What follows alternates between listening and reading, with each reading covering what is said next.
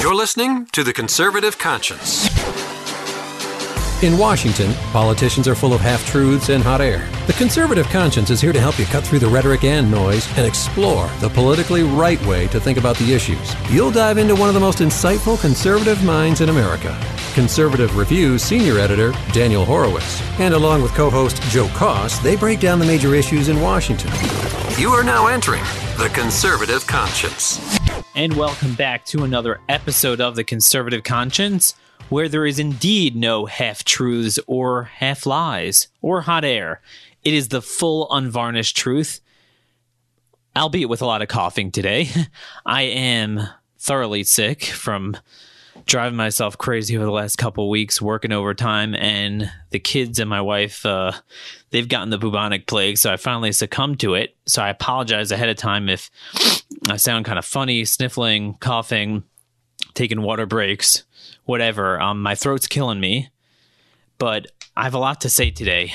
And as you guys could well see from my Twitter feed, follow me at RM Conservative, my articles, I do need to take a break today, but I did want to get this out. I wanted to put together everything we've discussed about Obamacare, about foreign policy, several other things going on, the failure of the first 100 days so far to accomplish almost anything conservative, and the agony of a conservative soul trapped in a Republican body. What it means to be us.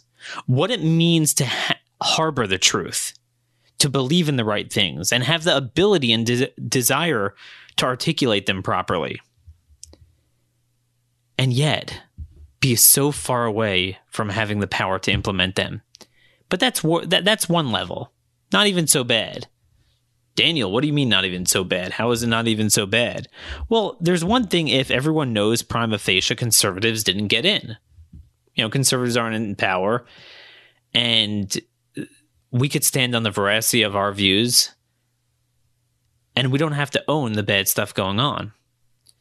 But what if what is going on, what's being implemented, what's being messaged in the media and to the public is viewed as conservatism, but it's really the antithesis of conservatism, and we get blamed rhetorically and policy-wise for all the outcomes? That is what's going on right now. That is what it means to be a conservative trapped into the body of the Republican Party. And like I said, it's not just Trump. You know, I've been relentlessly consistent. We're on episode 98 here. I believe Trump's pretty much been around since our first episode. He's been on the scene. And I've been consistent. I said he's not the problem. The problem predated him. The problem is the GOP establishment. He's just not really the solution. Might be one or two good things maybe we could hope to get out of him. But he's a progressive on a lot of things. Other things, he has no clue about the policy, the process, and he'll just get taken in by the GOP establishment. He'll get taken in by the deep state. He'll get taken in by the Obama holdovers. His own people will appoint Obama people, and we're going to get into that hopefully a little later. So it's Trump just built on top of everything, but he's viewed as a right-winger. He is viewed as, oh my gosh, everything. He is viewed as, man, this guy is he's just the epitome of a right-winger. You have all this protest, all the media stuff, but all to do about what? About what? What are we pushing? What are we promoting? What do we stand for? Nowhere is this more evident. Nowhere is it more painful to be a conservative trapped in the tainted body of the fake Republican Party. Nowhere at all is it more evident than with Obamacare. I don't know what to say. We are incurring all the liabilities of perceived repeal of Obamacare, but getting none of the benefits of it. I've never seen something so counterintuitive. Republicans are opposing, as we've gone through the details of the plan over the last two podcasts, not repealing Obamacare at all before 2020, and very minor tweaks after 2020, which we'll never make it to. but repealing the funding mechanism, the individual mandate, and the taxes. And it makes it even more insolvent. So CBO issues a score, and all our guys are like, CBO lies. Really? We're going to pick a fight with CBO in order to defend something liberal? You're right. CBO is wrong. But what direction are they often wrong? They're wrong in the direction of the fact that they lowball the harmful price increase of the insurance regulations. And therefore, the two are connected. Once you lowball the harm, therefore you lowball the cost of the entitlement, the subsidies, because you need to subsidize more people. That's where they've been wrong. That applies doubly to Ryan Care. It's the same deal. Meaning the difference between CBO being wrong or right would only make a difference in contrast to our plan of full repeal. But in contrast to the Republican plan, it's the same problem. It leaves Obamacare. You don't need CBO to tell me. It has nothing to do, oh, Daniel, CBO is lying. Forget about CBO. CBO said everything I said long before they came out with their plan. You know, if you keep Obamacare regulations in place, you keep the market distortions, you keep the exchanges, but you take away the individual mandate, it's more insolvent. You have adverse selection. Everyone knows that. So this is what it's like to be in the trap body of the Republican Party. They can't stand for free markets because they don't believe in free markets. So for years, they said, Daniel, we can't do what you want to do because what about pre-existing conditions? What about the people? We're going to have all these stories and headlines of throwing people off and everything. And here we are. We have their bill precisely because they didn't want to do full repeal. And you have the worst headline from CBO, from the media, that you could ever get. 24 million fewer people covered. So they pursued coverage numbers their entire last 5 years when they were plotting this out. And that's the thing. This is 5 years old. It wasn't born recently. Nothing is new to us. They pursued coverage numbers at the expense of lowering costs and free markets and healing the market and creating more competition. And everything builds on that. That's the fulcrum. Then any degree of subsidization you want to do will be cheaper and less market distorting and more feasible. So you get nothing. You get the worst coverage numbers. You get the headline that premiums will increase 15 to 20% more than the Obamacare baseline, meaning Obamacare is going to become insolvent. Already basically is. Premiums will go up probably another 100%. And then on top of that, an extra 15, 20% by getting rid of the individual mandate. And we will own all of it. The public will get the message that Obamacare was repealed. Oh, this is what Obamacare repeal looks like? Everyone, less coverage but higher prices? Market's not healed? That's what we're trapped into.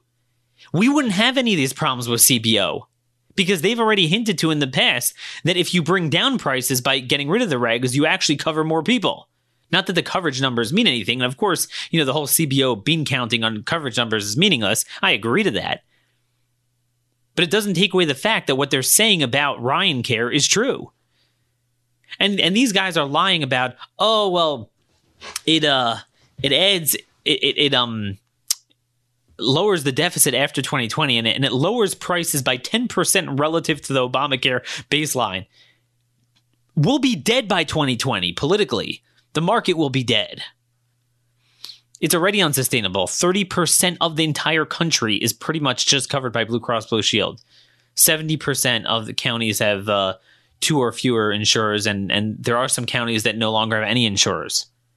You wait a year or two, it's all gone. This whole thing's gone. And again, Daniel, you have to do something. Exactly, repeal Obamacare. Their plan doesn't repeal. I mean, even according to their own logic, it's only after 2020. Before 2020, it just is a more insolvent version. It just repeals the individual mandate. That's it. I mean, no one could dispute that. We're going to get blamed for that. And we're going to get single payer, either a massive bailout on par with TARP, like a TARP equivalent of the insurance bailout, or we're going to get a single payer. That is the only outcome. You won't last until then. And for years, we made fun out of Democrats when they gamed out CBO, when they would have a 10-year budget window And the front-loaded years, the first few years have all the costs. And then in the out years, you promise, notional reforms. Mike Pence said this during Medicare Part D debate. He said, really? Guaranteed immediate costs in return for promises of reform? Are you kidding me? We're never going to make it to that. And he was right. Somehow he forgot himself. But anyway, we're looking like a bunch of buffoons. We're looking like a bunch of flat earth. And when I say we, it's not really we. But we look like a bunch of flat earthers here. We're fighting over nothing. Over absolutely nothing. I don't know. Why don't we stand for the veracity of our views, and then we could fight CBO and the media? But what's the point in the media? Everything's fake news, fake CBO, everyone's fake. So the Democrats are 100% Sodom and Gomorrah. We'll do 99% Sodom and Gomorrah, have a fake fight over the remaining one thing, and that's the whole media narrative. And people who don't follow us, unfortunately, don't realize this, because the media presents this as some big fight. And Trump, especially now with Trump as the leader, it's like all the way far to the right.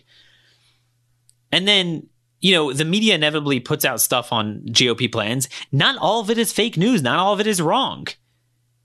Because a lot of it is liberal. So what they're saying is right.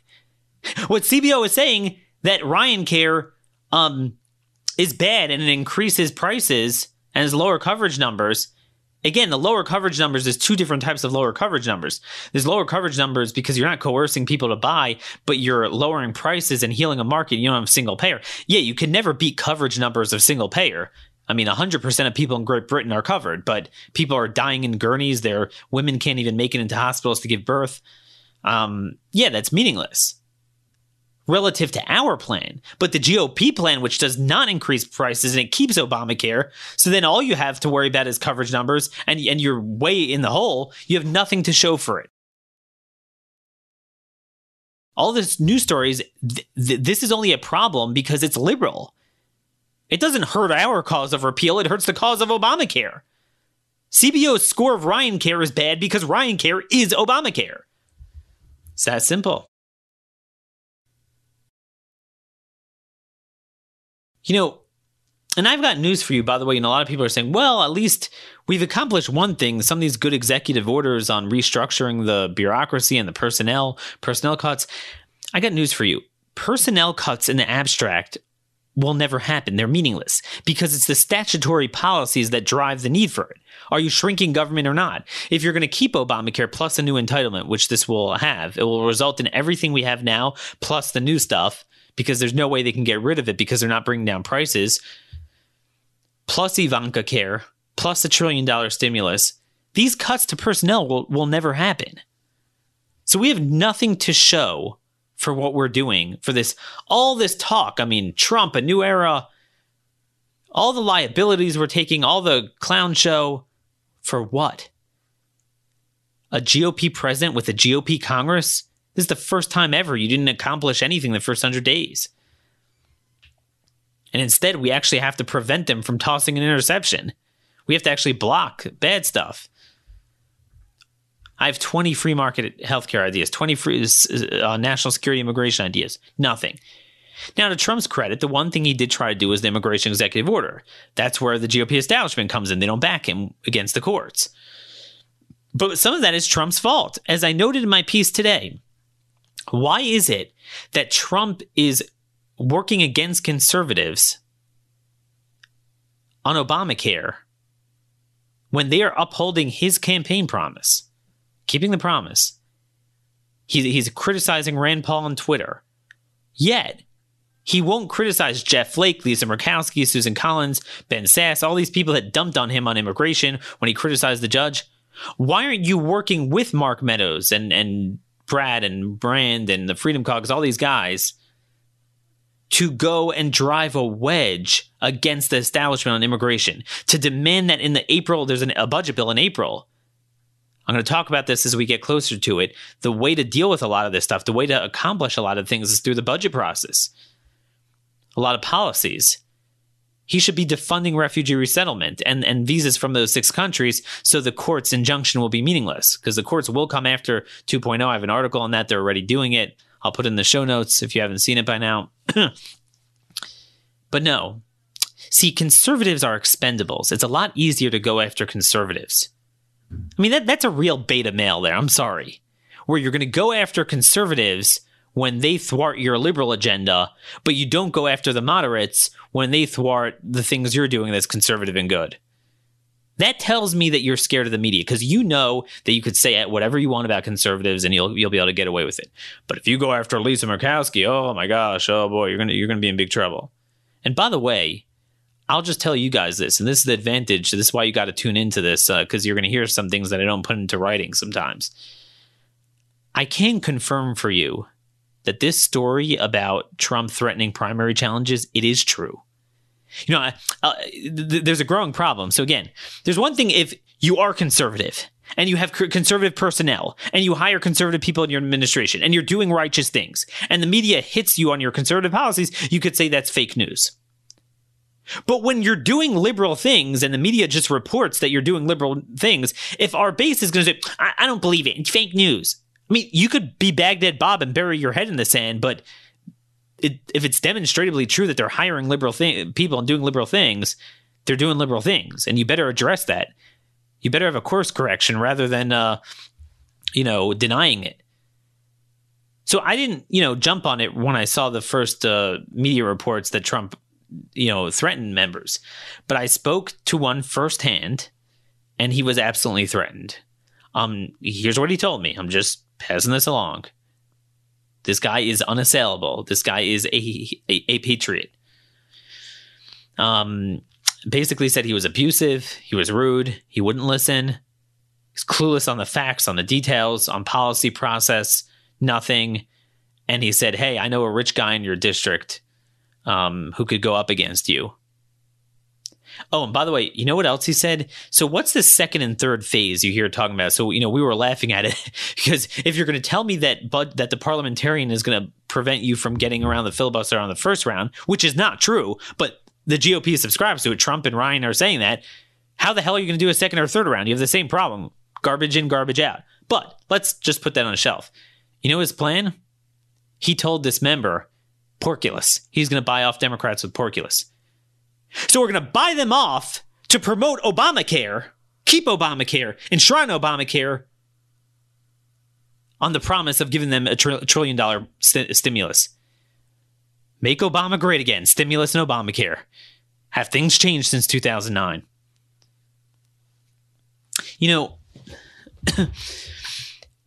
The verse in Exodus, I believe it's chapter 32, verses 17, 18, when Moses came down from the mountain and he heard that they served the golden calf. So Joshua was waiting there for him and he said, Moses, my master, there's a voice of battle in the camp. And Moses turned to him and said something very profound. It's neither a voice shouting victory nor a voice shouting defeat. It's a voice shouting, I hear. That describes our body politics, this binary choice that Paul Ryan and all these guys make for us. There's no victory or there's no two sides. It's just shouting. It's just noise. We shout and argue over what? At least let's stand for a bold contrast and shout and argue over it. But we agree to their premise. We agree to their talking points. And then we get hit on it and we fight over it. What's the point? What is the point of this? When you strive for nothing greater than the lesser of two evils, you get nothing but evil. So, anything that happens, well, Daniel, Hillary would have been worse. Actually, what's funny? I'm going to use this as an opportunity to transition to foreign policy. And there's some areas that actually I can't imagine how Hillary would have been any different. So foreign policy is the one area where a president really has a lot of latitude to unilaterally change things. So we already explained, House, Senate, we can't do anything. Republicans stink, the rhinos, the parliamentarian, we can't get anything done. Nothing. Absolutely nothing. Foreign policy is where you can make your mark. One of the things I was hoping is that Trump, unlike previous Republican and Democrat presidents, would actually get Islam. He would actually get it. And one of the big things is this whole stupid Middle East peace process, the PIS process, as they call it there. The PIS process. The stupid Palestinian state, the stupid Oslo Accords. I thought we were done with that. That was the final act of the Obama administration. We all yelled at Kerry, how dare you tell Jews where to live? Guess what?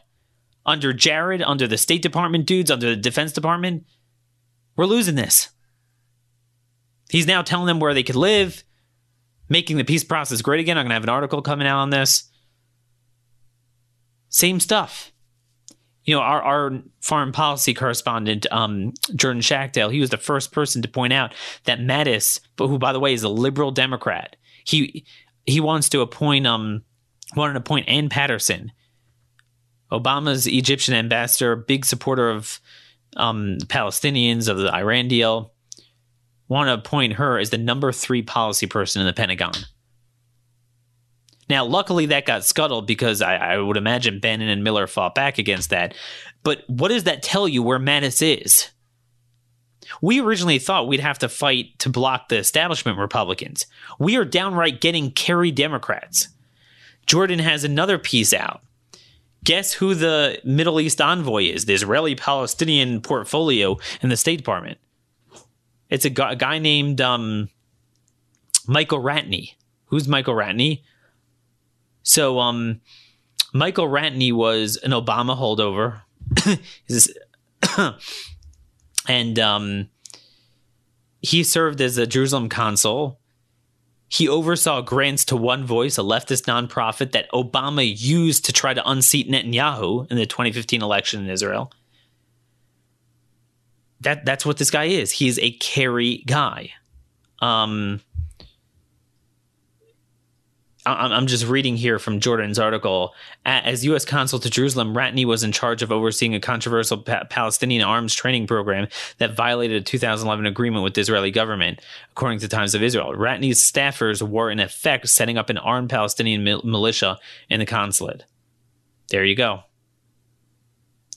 Ratney's a holdover from an administration that constantly demonized the state of Israel from top to bottom. In the last days in office, John Kerry, Ratney's boss, delivered perhaps the most anti-Israel speech ever from a sitting Secretary of State.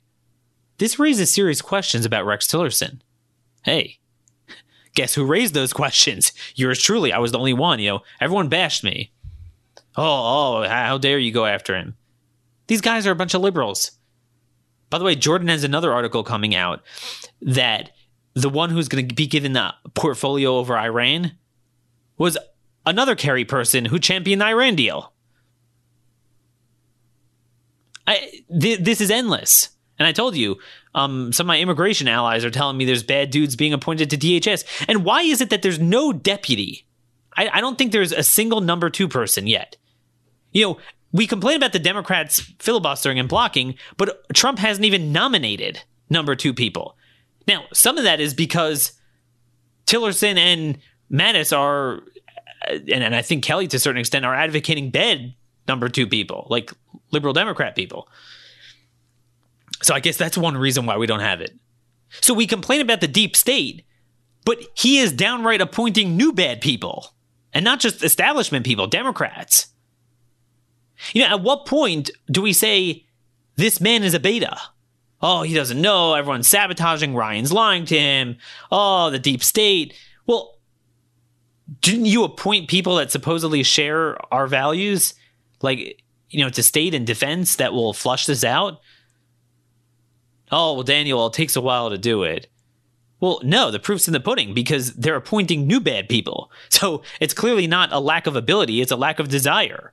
They don't share our values. This is a very big problem.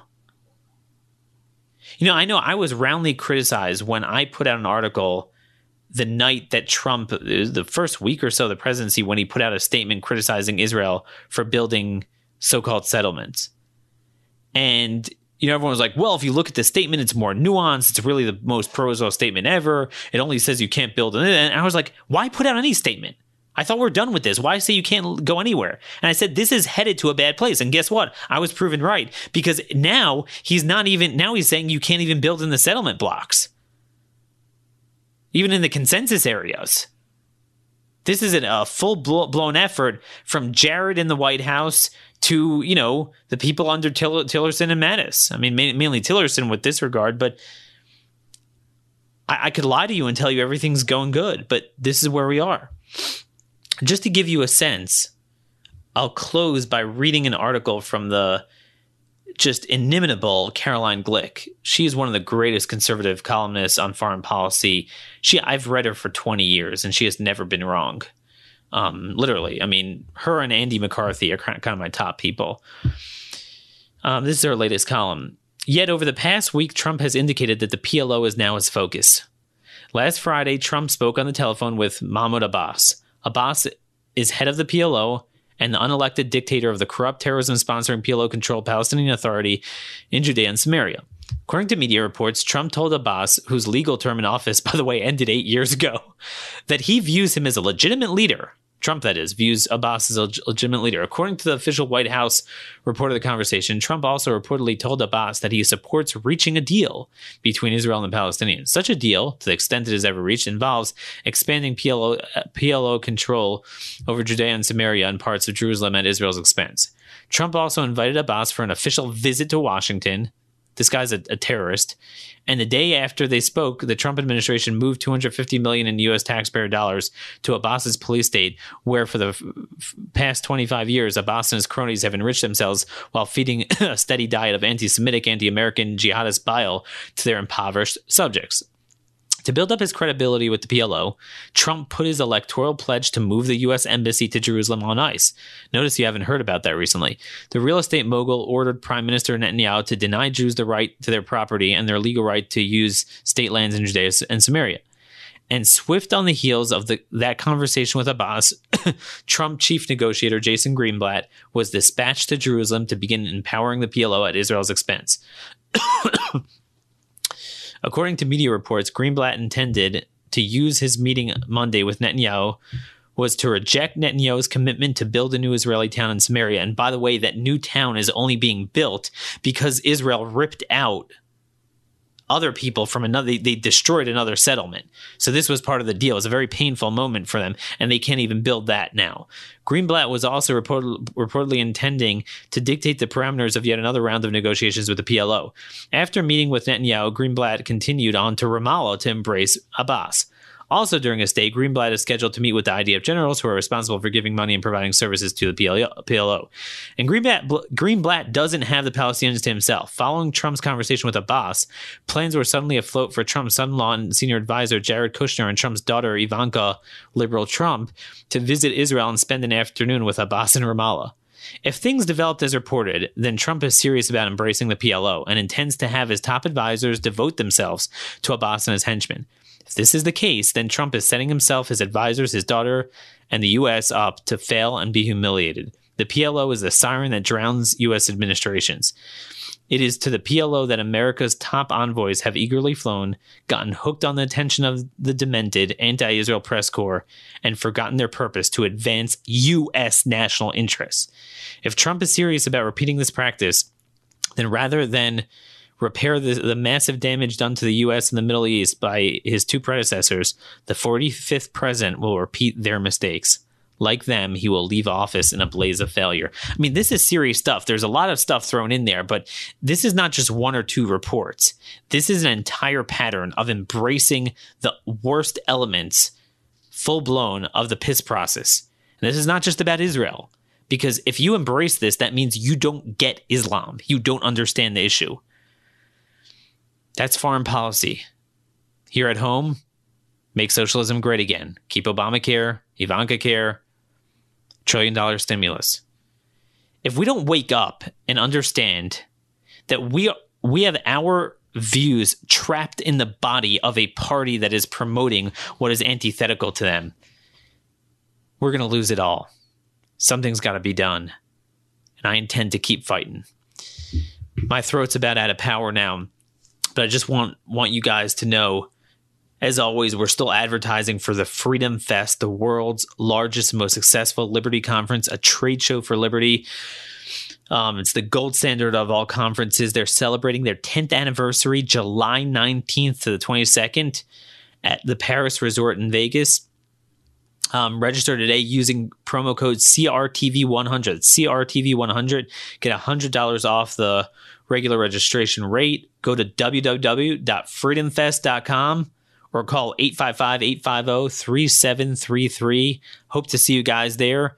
And as always, if you are not signing up for CRTV, you have no idea what you're missing. $99 a year. You get to see me and Steve Days just laugh or cry together on air, as well as Michelle Malkin, Steven Crowder, Mark Levin. What an all-star lineup.